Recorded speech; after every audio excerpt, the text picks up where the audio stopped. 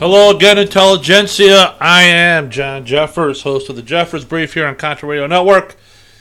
Welcome to another brilliant episode, which gives the information you need to know. What you do with it is up to you, not me.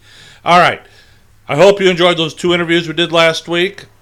If you haven't already gone to mumblet.com and created an account, please do so. After speaking to my producer, Don Lowry, we have chosen to do a slow migration from Facebook to Mumblet for a myriad of reasons.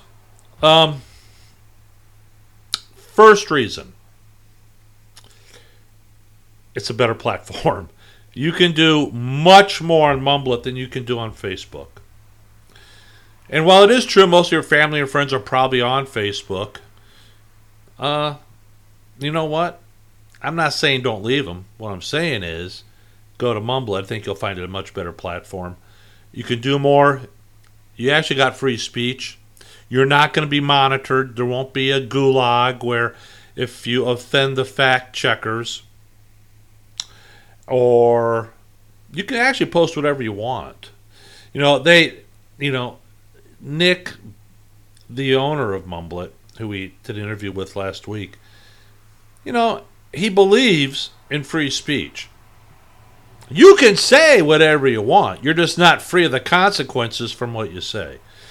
And that's the truth of the matter. All right. Got some things I want to get with you. But first, hey, I found this, and I really want to play it for you. Now, if you've been watching that absolute dumpster fire on the DNC convention, you got to hear this soundbite. This is Joe Biden coming in, hugs his wife. I love you so much. Pet me, I'm Corn Pop. All right. And then Joe introduces himself as Joe Biden's husband. Here, listen to this, my friends. I mean, when you hear this, you're going to go, huh? Listen up. Here you go. Great. Hey,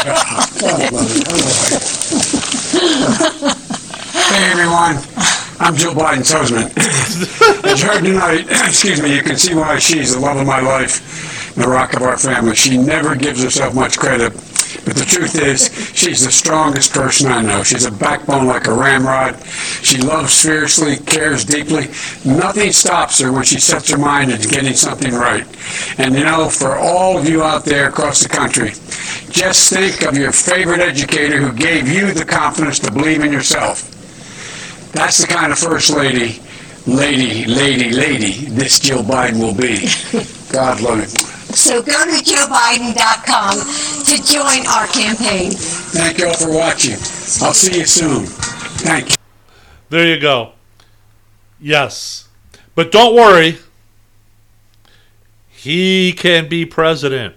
Yeah, his mental acuity is that of a first grader right now. And it ain't going to get better, my friends. As we've all heard about the mail, vote by mail crap debacle. Let me tell you something. The U.S. Postal Service Union has endorsed Joe Biden for president. Not unusual for unions to do that.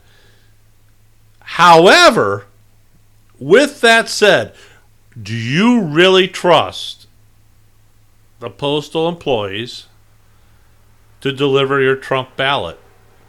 Or return it once you put it in the mail? I'm sure it'll get lost. Okay, and in that vein, we're going to talk. This is from Daily Signal. It's a great little article. Debunking 10 myths about the U.S. Postal Service. Now, you need to understand this stuff. Now, in 2020, we're used to seeing falsehoods and misinformation spreading like wildfire online. Case in point, over the weekend, the Democrats were circulating a picture of locked post office boxes. What they didn't tell you was that picture was from 2016. So typically they're linked to breaking news, hot-button social issues, or scandals. Now the biggest focal point for online political drama today is an unlikely one, namely the U.S. Postal Service.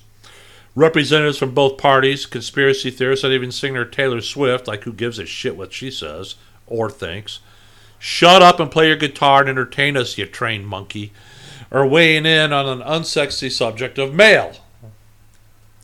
Make no mistake, the Postal Service faces real challenges that require congressional action to solve. You know what? If you need congressional action to solve your problems, is there really any hope for you? Yet, while genuine differences exist between the left and the right about how best to address the problems, that's not an excuse for melodramatic rumor mongering. With the House convening a special session specifically to address issues involving the Postal Service, and don't worry, you, my friends who are suffering and need some money to put food on the table, you're not that important to the Democrats. You just aren't. You know why you're not important anymore? Because President Trump signed those executive orders. That's why. So it's important to separate myths from reality. So myth number one, the Postal Service is removing sorting machines to sabotage delivery. Now, everybody was reporting it, NBC News, which is, oh God. Anyways, the reality is this. The volume of mail has plunged in recent decades due to the spread of electronic communications. As a result, the amount of infrastructure needed to manage the flow of mail also has declined. So the Postal Service has been consolidating operations for years to reduce costs, a practice that predates President Trump. Myth number two. The Postal Service is removing collection boxes to block mail-in ballots. The Postal Service has more than 141,000 blue collection boxes spread across the country. Those boxes are moved regularly from low demand to high demand areas to maximize efficiency. Photos of those boxes in the backs of trucks are part of standard operating procedure rather than proof of a nefarious anti-election plot. Despite that, the Postal Service has decided to pause any further moving of boxes until after the election as a result of the online panic. Myth number three. The Postal Service is locking collection boxes to prevent public access. The reality is this. Lock caps are sometimes put on collection boxes in areas where there is a rash of mail theft. Employees place the caps after the final pickup of the day and remove them in the morning, since collection box theft is overwhelmingly done at night. This practice also predates the Trump administration. Myth number four. The Postal Service could go bankrupt before the election without a $25 billion bailout. The reality is this. Although some were concerned that the COVID-19 pandemic would push the Postal Service over the financial edge, revenues have been stable thanks to a big increase in package deliveries. In addition, Congress provided a $10 billion loan to the Postal Service earlier this year. That would be like 8 months ago. As a result, there is virtually no scenario where the Postal Service goes bankrupt this year, meaning that a proposed $25 billion bailout has no reasonable connection to the coming election. However, Congress shouldn't view this fact as a reason to be complacent when it comes to passing reforms. Well, so be it. Myth number five. The Postal Service plans to triple postage rates on mailed ballots. Reality check is that the Postal Service provided common sense guidance to state and local governments regarding how to handle time-sensitive ballot requests. This guidance was already in the works before Postmaster General Louis DeJoy began his job. Most mail-in ballot requests are made weeks or even months in advance and thus can safely be sent using low-cost second-class mail. However, some places allow for mail-in ballot requests a mere 4 days before the election. In those situations, it makes sense to use full-cost first-class mail to ensure that voters get their ballots on time. The idea that this sensible guidance amounts to extortion by DeJoy should be laughable, except it has been promoted by the likes of Senate Minority Leader Chucky Schumer.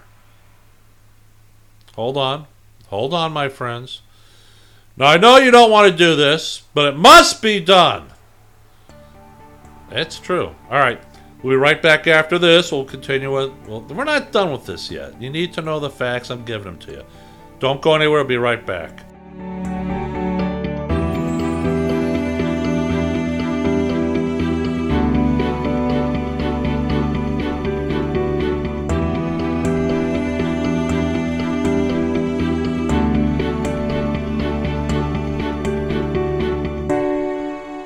At Stag Arms, there is no weak side. Our rifles are 100% American made, including each and every part assembled. We aim to provide recreational shooters, law enforcement officers, hunters, and professional shooters with super quality and competitively priced rifles. Every rifle shipped is built to order. Check out Stag Arms now. Log on to ContraRadioNetwork.com and click on the Stag Arms banner. Black Metal Firearms are a couple guys I know personally and friends of mine that put together some great accessories for all your firearms needs. Everything that I've seen them do is just top-notch and very nice looking. BlackMetalFirearms.com. Check them out. I think you'll be glad you did. Go to Facebook, Black Metal Firearms. They got a great page there too. Learn more about the workmanship and the craftsmanship they put into every accessory and every build they do.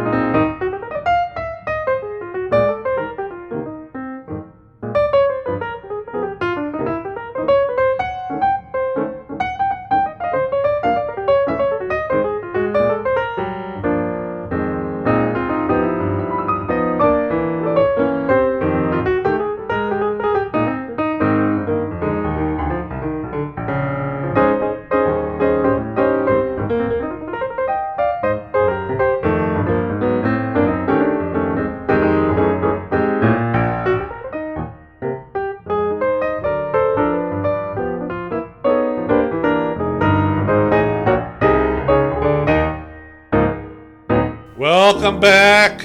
It's part 2, segment 2 of the Jeffers Brief as we continue the fact check, debunking 10 myths of the post office. We left off with number 5. We're going to start with number 6. The postal delivery changes are illegal sabotage by the Postmaster General.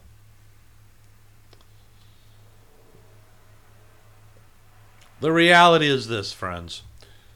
DeJoy, who assumed the Postmaster General's post in June, was selected in large part due to his decades of experience as CEO of New Breed Logistics, a supply chain company. The logistics industry focus is on maximizing cost efficiency and on-time performance, both of which the Postal Service needs to improve. I think we can all agree on that. With that in mind, DeJoy has undertaken initiatives aimed at reducing cost and improving service levels. Now, it's too early to tell whether these changes will be successful, and DeJoy has announced a suspension until... What the hell? Get out of here. Has announced a suspension until after the election. Now, while the media reliably reports alarming anecdotes from postal union officials who oppose cost-cutting efforts, data shows that postal performance has not yet experienced a significant change under DeJoy. So representatives from both parties have expressed disapproval of efforts to pull the Postal Service out of chronic annual deficits. That's part of a long-term trend of Congress imposing unsustainable mandates for the sake of its own political benefit. Liberating the Postal Service from those mandates would be the best path forward. Myth number 7. The Postal Service needs more money to process mailed ballots. Leaders of both parties wrongly have suggested the Postal Service lacks the resources to handle the millions of ballots that will be sent through the mail this year, meaning that it will require additional taxpayer funding. The reality is this, my friends. The Postal Service handled about 2.75 billion items per week in 2019, with spikes at various times of the year, such as the holiday season. Mail-in ballots will represent at most a few percentage points of total volume this fall, even with the expected increase in requests due to COVID-19. Further, given that regular mail volume has dropped in 2020, the Postal Service has excess processing capacity. It does not need additional resources for the election. Intelligentsia, are you listening? Myth number 8. The Postmaster General massacred the Postal Service management. Again, intelligentsia, here's the real story.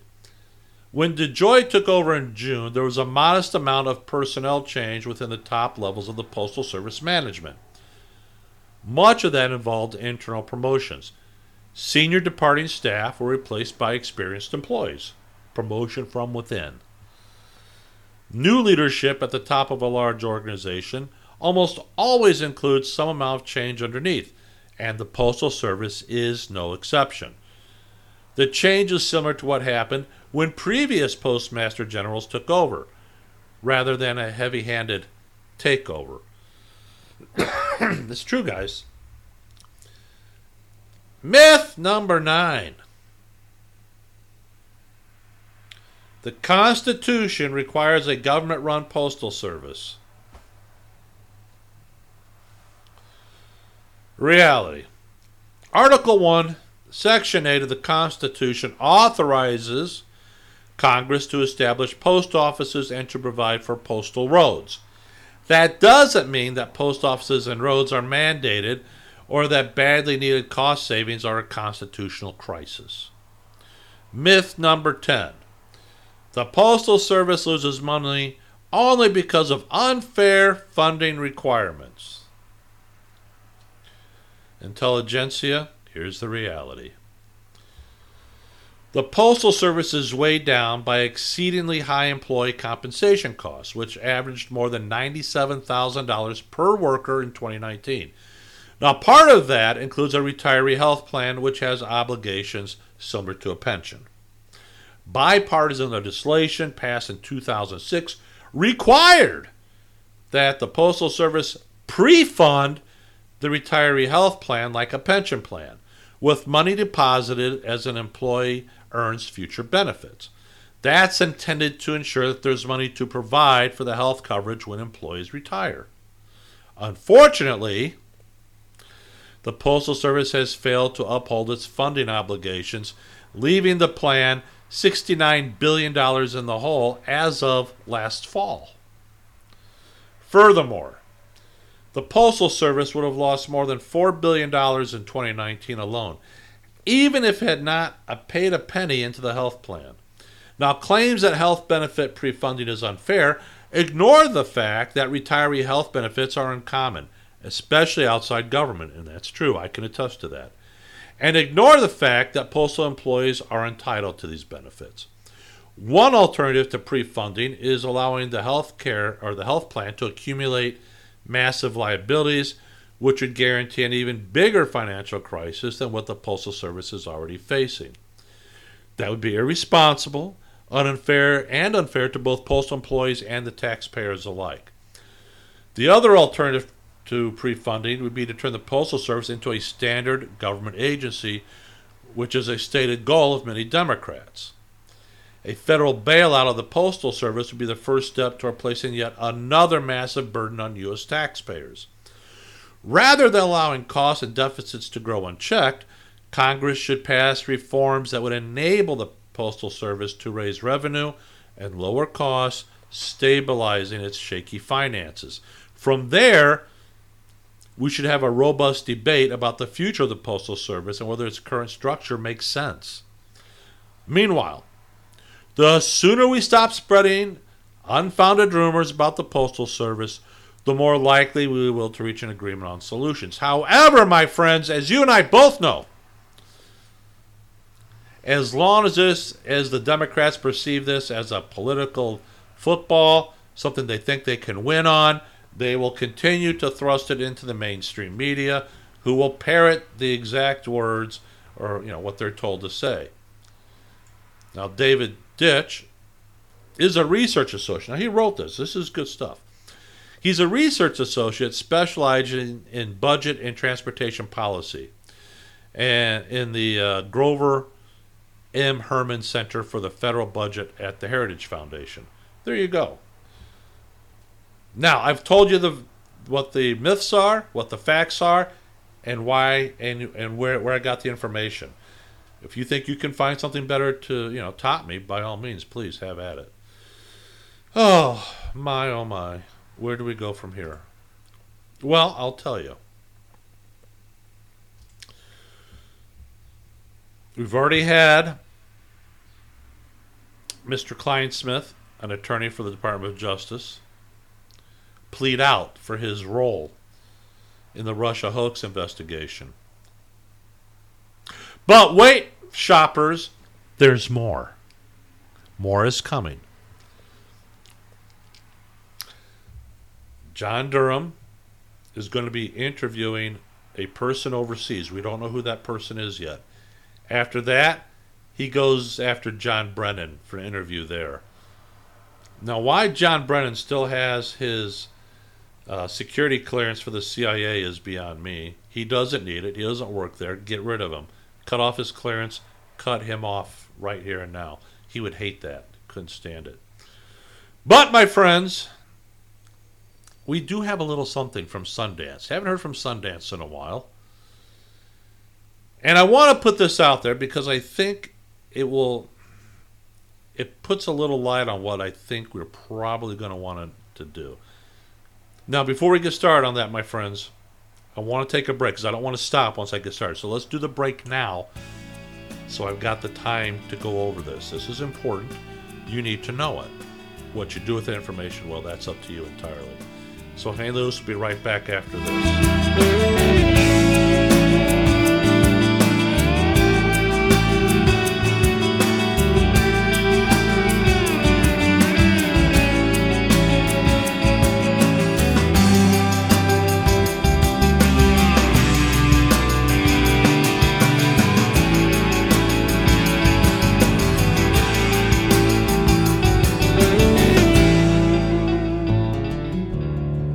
Life is unpredictable, but you can count on Valley Food Storage to help you and your family prepare. With clean, natural, great-tasting, and long-lasting food storage, with our natural and nutritious freeze-dried food, you'll be storing the food you love to eat. Log on to ContraRadioNetwork.com and click on the Valley Food Storage banner. Times are changing. The circus of politics, healthcare's low standards and high prices, and let's not forget food quality. What to do?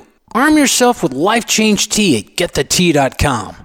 In a world of chemical imbalance and poor air and water quality, it's time you make a move. Log on to GetTheTea.com and stock up on organic non-GMO supplements. Don't forget the tea. Cleansing your body never felt so good. And we have a brand new tea called Takedown Tea, which helps support healthy glucose. All natural body support so you can be at your best, naturally. All you have to do is log on to GetTheTea.com. That's GetTheTea.com. We're not a fad that comes and goes. We are the real deal. Join us and armor up.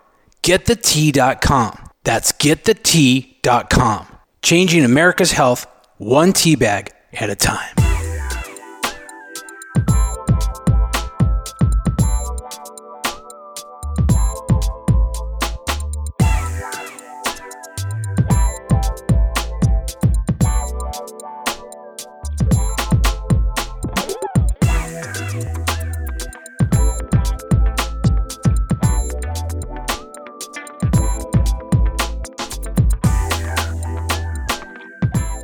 All right, welcome back to segment 3. As I told you we will do, we're going to talk about the substantive elements of the big story behind the Mueller special counsel purpose.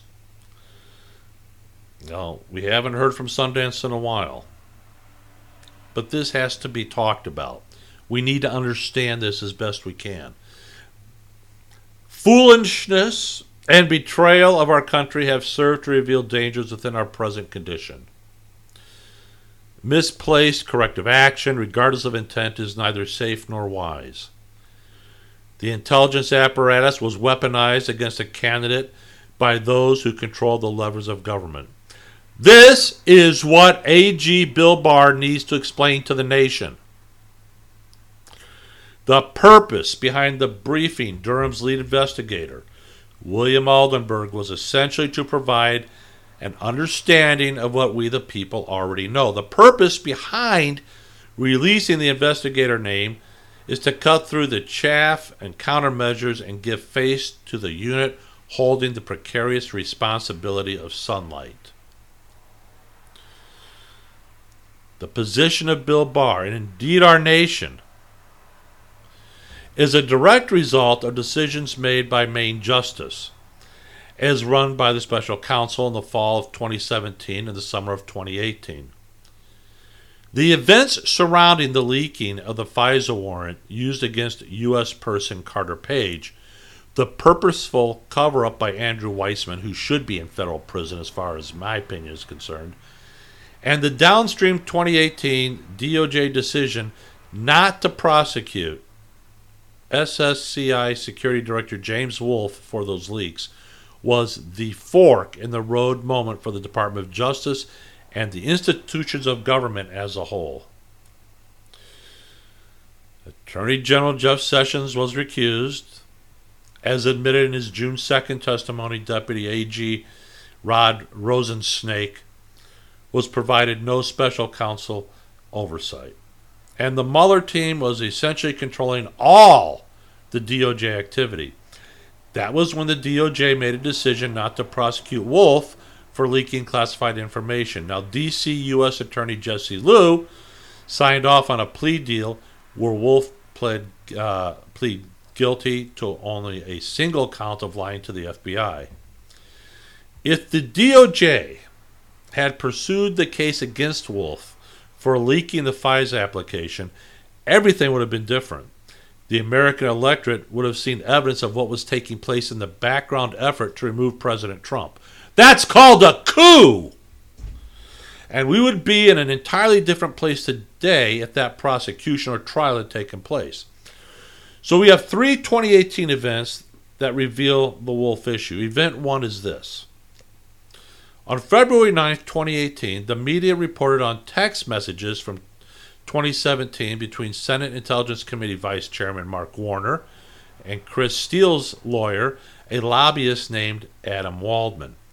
These text messages appear to have come from an investigative file belonging to the Washington Field Office Supervisory Special Agent Brian Dugan. Event 2. 4 months after Mark Warner texts were made public on June 8, 2018, another headline story surfaced. An indictment for Senate Select Committee on Intelligence Security Director James Wolfe was unsealed on June 7, 2018. This was the investigation conducted by Brian Dugan, the Supervisory Special Agent of the Washington Field Office. Event 3. Slightly less than 2 months after the release of the Wolfe indictment, another headline story. And on July 21st, 2018, the special counsel declassified and publicly released the FISA application used against former Trump campaign advisor Carter Page. What they released was, again, from Brian Dugan's investigative file. Now, these 3 releases later identified a chain of custody for Dugan's investigative file that flowed back into the special counsel after Dugan's investigation and capture of Wolfe as a leaker was complete. The special counsel team then began releasing information from that file before it was returned to the D.C. USAO, U.S. Attorney's Office, for the May 18th grand jury presentation. Now later, on December 14th, 2018, a fourth, albeit buried, public release confirmed everything. The FBI supervisory agent filed an attachment to the sentencing recommendation proving it was the Carter Page FISA that was leaked by Wolf. Now keep in mind, the official position of the DOJ and FBI was that James Wolf did not leak the FISA application on March 17, 2017. This official position is a lie, and we know that. And the U.S. prosecutors filed tortured language throughout the sentencing phase after the plea deal was struck. Despite Dugan's position that an intelligence damage assessment needed to be carried out as a result of the Wolf action, no damage assessment was done. It was not done because such an assessment would have resulted in evidence of the SSCI compromise. Indeed, the entire intelligence apparatus and the balance of separation of power within the intel apparatus would have been put at risk and exposed by any further investigation. The Wolf plea was part of an overall approach to cover up the intelligence compromise. Wolf's lawyers knew by the absence of an official damage assessment that our government was fearful of this leak event. They used that fear in their plea negotiations. The plea was an outcome of the larger cover-up to hide a serious breach of intelligence that was part of the larger effort across the Senate and special counsel to remove a sitting president. In 2018, this was the apex of Weissman and the Mueller's larger objective. When Supervisory Special Agent Dugan turned over his file, institutional interest, which included the need to protect the Senate Intelligence Committee and included the need for the special counsel to cover their own wrongdoing, took ownership of Dugan's file. Everything during and after was constructed as a cover for this cross-body corruption. This cover-up included the July 21st release of the FISA application by the special counsel team that was now running the DOJ operation. It was Brian Dugan's March 17, 2017 copy of the FISA application that was purposely released under the auspices of a FOIA fulfillment. That's why the March 17th FISC, which is the Foreign Intelligence Surveillance Court stamp, was on the released copy. Dugan brought the FISA application to the Senate Committee on Intelligence on March 17, 2017, where James Wolf took custody, and shortly after 4:02 p.m., Vice Chairman Mark Warner reviewed it. There is no indication any other member of the SSCI reviewed the review and return document other than Wolf and Warner before returning it to SSA Dugan. As a result, the identified leak of the FISA application had only a few possible suspects. This is where the dates of Ali Watkins' search warrant and the captured dates of the Mark Warner Adam Waldman text align. The Watkins warrant and the Warner text as captured cover an almost identical period. These documents appear to have been part of Dugan's investigative file. Everything about the Wolf leak then became part of the cover-up. This became evident in the series of documents and court records that came out throughout 2018. The trail was very clear, and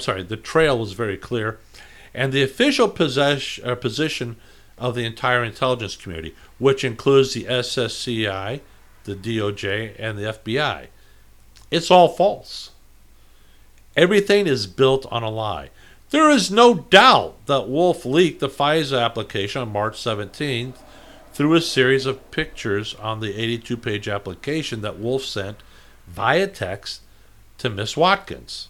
In hindsight, however, what we did not immediately know at that time is the simultaneous to the decision-making regarding Wolf was a second special counsel cover-up effort was taking place surrounding the origin of the Russia collusion fraud.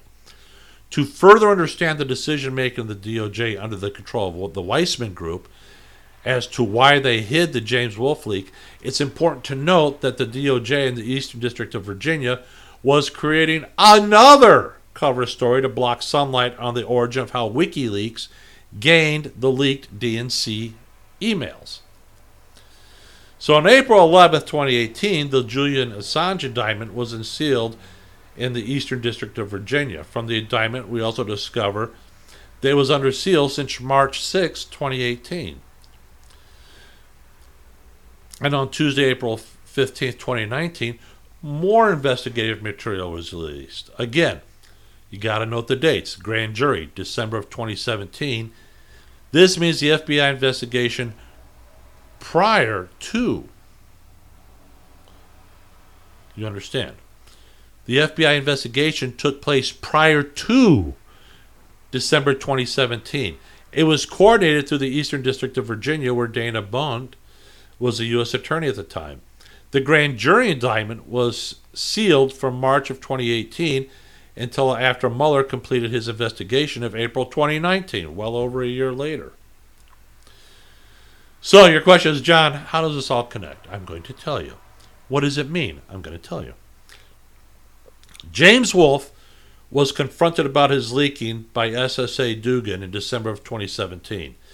At the same time, the FBI Washington field office was investigating Wolfe and the SSCI. The FBI was also investigating WikiLeaks and Julian Assange. This matters because it shows what the mindset was within Maine Justice, specifically the special counsel in late 2017 and early 2018. In both examples, Wolfe and Assange, the actions by the special counsel reflect a predisposition to hide the much larger background story. So a prosecution of Wolfe would have exposed a complicit conspiracy between corrupt U.S. intelligence actors and the United States Senate. Two branches of government, the executive and the legislative, essentially working on one objective, the removal of a sitting president. A coup! The special counsel and the DOJ decision protected multiple U.S. agencies and Congress. Now, a non-prosecution of Assange would have exposed a complicit conspiracy between the corrupt U.S. intelligence actors and a host of political interests who created a fraudulent Russia collusion conspiracy with the central component of Russia hacking the DNC, which never happened. If Assange were allowed to show he received the DNC emails from a leaker and not from a hack, the central component of the Russia interference narrative collapses. It's done. The special counsel and DOJ decision protected multiple U.S. agencies and Robert Mueller. Now, as soon as the special counsel was going to release the Russia report, which is the Mueller report, the Eastern District of Virginia shut down Assange with a DOJ indictment. This is in a similar way that DOJ shut down the Wolfe issue with a weak plea agreement. Again, the key takeaway here is the timing. Both operations were taking place at the same time, fall of 2017 through the spring and summer of 2018. Both held a similar purpose. What we can see from both the DOJ and SC operations is an intentional effort by Maine Justice not to expose the epicenter of a multi-branch effort against the White House. Some people within the FBI were obviously participating, along with people within the DOJ. However, not all Washington, D.C. FBI agents or officials were involved. We know there were genuine investigators, at least in the Wolfe case, because Dugan's investigative evidence shows Wolfe was leaking classified information. If he did not present the investigative evidence proving Wolfe leaked, quite simply, we wouldn't have it to show you. So unfortunately, in hindsight, we can see something internally corrupt within the DOJ special counsel group was happening because the FBI evidence against Wolfe was buried. The high-level group inside the DOJ in Washington, D.C. in the summer of 2018 was making decisions on what not to do. These two events highlight corruption within the DOJ that existed despite the presence of Sessions and apparently the willful blindness of Rod Rosensnake. The decisions in the Wolf case are critical. That's the fork in the road. If the Wolf prosecution had continued, it would have undoubtedly surfaced that key government officials and politicians were working together, executive and legislative. The ramifications of the Wolf case are stunning. Had the prosecution continued, it's very likely a seditious conspiracy would have surfaced. Now, sometimes you get the question, if you know this and all this information is in the public sphere, then why didn't any member of the media cover it? Duh. Here's the answer. They couldn't. At least they couldn't cover it and still retain all the claims they had been making since March 2017, when journalist Allie Watkins gained a fully non-redacted copy of the Carter Page FISA application. Politico, the New York Slimes, CNN, MSNBC, the Washington Compost are all implicated in the James Wolf leak to Allie Watkins. They had the FISA information since March of 2017, yet those media outlets were disingenuously falsifying their reporting, big surprise, huh, on the actual content of the FISA application despite their knowledge. Oh, heavens me, how dreadful. You mean the mainstream media was covering? Remember, all the media denials about what Devin Nunes wrote in the Nunes memo. Remember the media proclaiming the Steele dossier was not part of the FISA application? How was the media 15 months later, in June of 2018, going to report on the Wolf leak to Watkins without admitting they had been manufacturing stories about its content for the past year and a half? It was in the media's interest not to cover or dig into the Wolf story. Additionally, you would think somewhere in some of those organizations there might have been people with some type of, some degree of integrity, self-respect, but I digress. All right, additionally, from both the DOJ and media perspective, coverage of the Wolf leak would prove the Senate Intel Committee was at minimum a participating entity in the coup effort. That same Senate Intel Committee is responsible for oversight of the CIA, FBI, the Department of Justice, National Security Division, ODNI, the Office of Director of National Intelligence, and DNI, the Director of National Intelligence, and all the intelligence agencies. Now, worse yet, all the intelligence officers within those agencies require confirmation from the SSCI, the Senate Committee on Intelligence, including the chair and vice chair. And any discussion of the Wolf leak would highlight the motive for ongoing corruption within the SSCI and blocking those nominations. For example, see John Ratcliffe. The ramifications are stunning. There was a clear fork in the road, and the DOJ, under the influence of the special counsel, took the path toward a cover-up, which, considering what the DOJ was simultaneously doing with the Eastern District of Virginia regarding Assange, is not entirely surprising. Well, was that decision wrong? Yeah, it was wrong. It was corrupt as hell. Were the decisions done with forethought to cover up gross abuses of government? Yes. When the DOJ and Bill Barr's investigative unit labeled the Durham investigation is directly connected to the decisions of special counsel the DOJ made in 2017 and 2018 to protect themselves and internally corrupt actors from discovery. It is often said the cover-up is often worse than the crime. This is never more true than with these examples because where we are today. Now miles down the path of consequence from those corrupt decisions is seemingly disconnected from the ability of any institutional recovery. That's now the issue for Bill Barr, John Durham, and William Aldenberg. The latter official has direct evidence to prove this all took place. Eventually,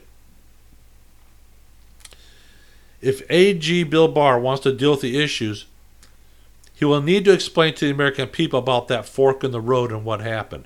That type of honest sunlight delivery means taking people back into the background of the larger story and explaining what decisions was made with brutal honesty and without trepidation for the consequences, regardless of their severity and regardless of the friends of Bill Barr compromised by the truth. And here's a big reason why Bill Barr should take that approach. We know. You know. We know the DOJ trying to hide. It doesn't change our level of information. And regardless of whether Bill Barr actually admits what surrounds him, there are people who know. We know, you know. William Aldenberg knows, and likely by tonight, John Durham knows.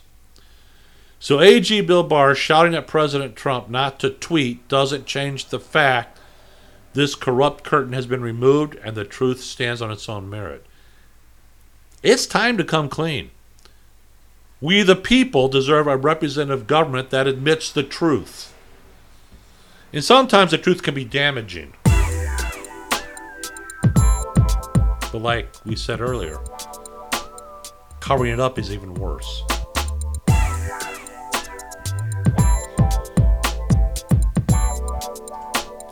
I'm John Jeffers, here at the Jeffers Brief. Thanks for listening.